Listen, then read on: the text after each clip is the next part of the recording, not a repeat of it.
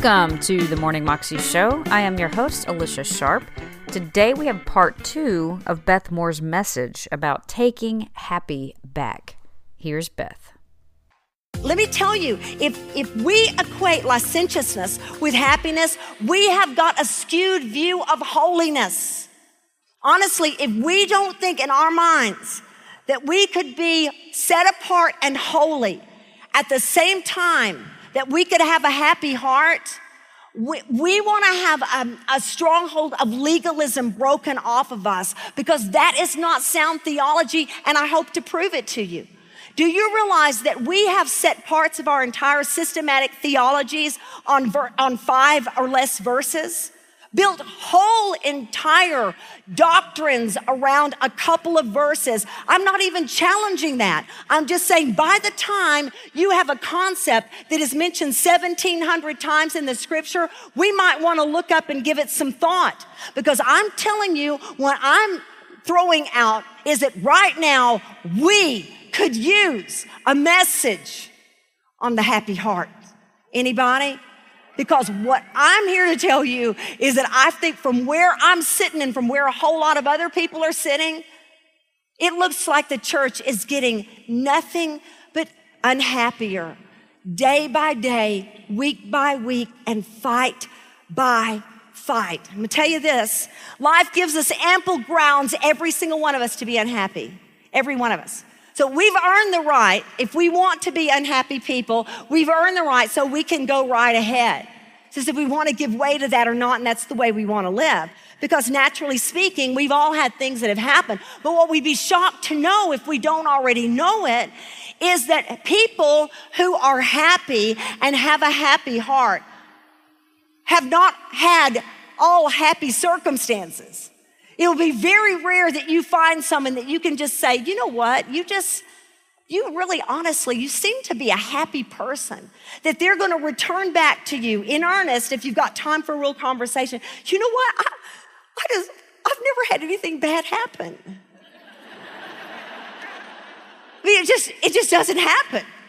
That's not the way it goes. Are there seasons and times that are extremely sad and tragic when grief is not only appropriate, but needful? That we wouldn't have a healthy heart if we didn't work through it. But you have the biblical right and responsibility to fight for a happy heart in Christ. I'm serious about being happy in Jesus. Anybody else?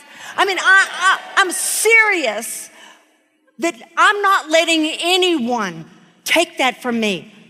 That is something I have had as a gift in my heart for most of my life, and I am not letting it go. Now, listen carefully, because I want to throw something at you that I think can be an issue in our churches when we want to have, when we want to be conservative about the scriptures, and I do.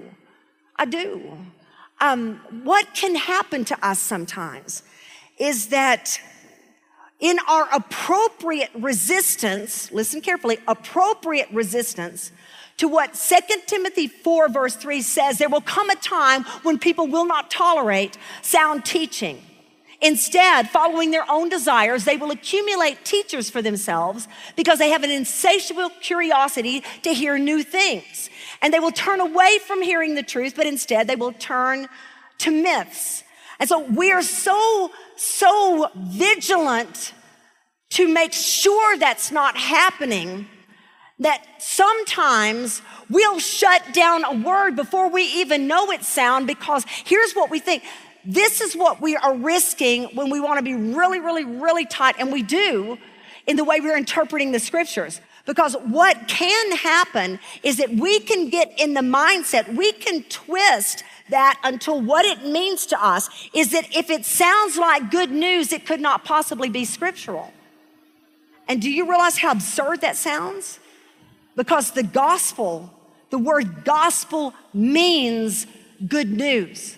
And so in our hypervigilance to guard carefully our sound doctrine, and I want that.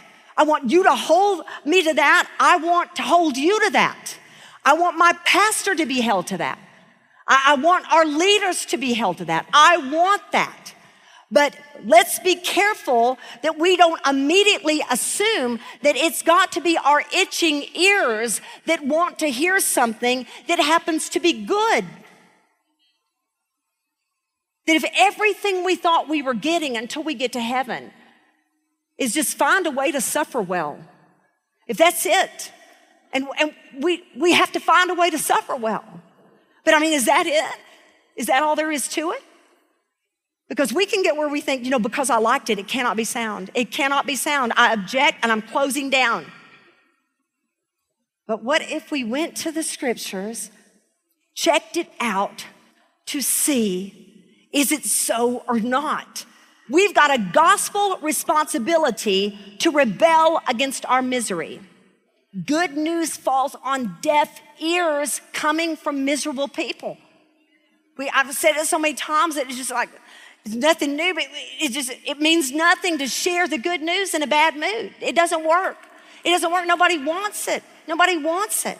Here lately, I've just had to look in the mirror at home and go, does someone want what you have? Because that's imperative. Because we'll just be meaner than snakes, or we're just joyless, and then we're going to share the gospel with someone. Let me tell you the secret that I found to my happy life, and they're going like,